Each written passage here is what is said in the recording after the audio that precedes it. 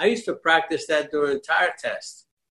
Sometime I would just come in flat out of turn 4, flat, and just back off just as I hit the pit entry, and then just just try to gather it all up and hopefully stop where you need to stop at your own pit.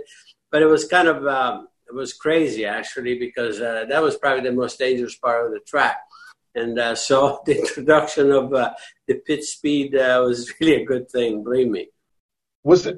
Yeah, I can't. So he was doing 190, wasn't he? Is that sound about right? All of it, absolutely. Yeah.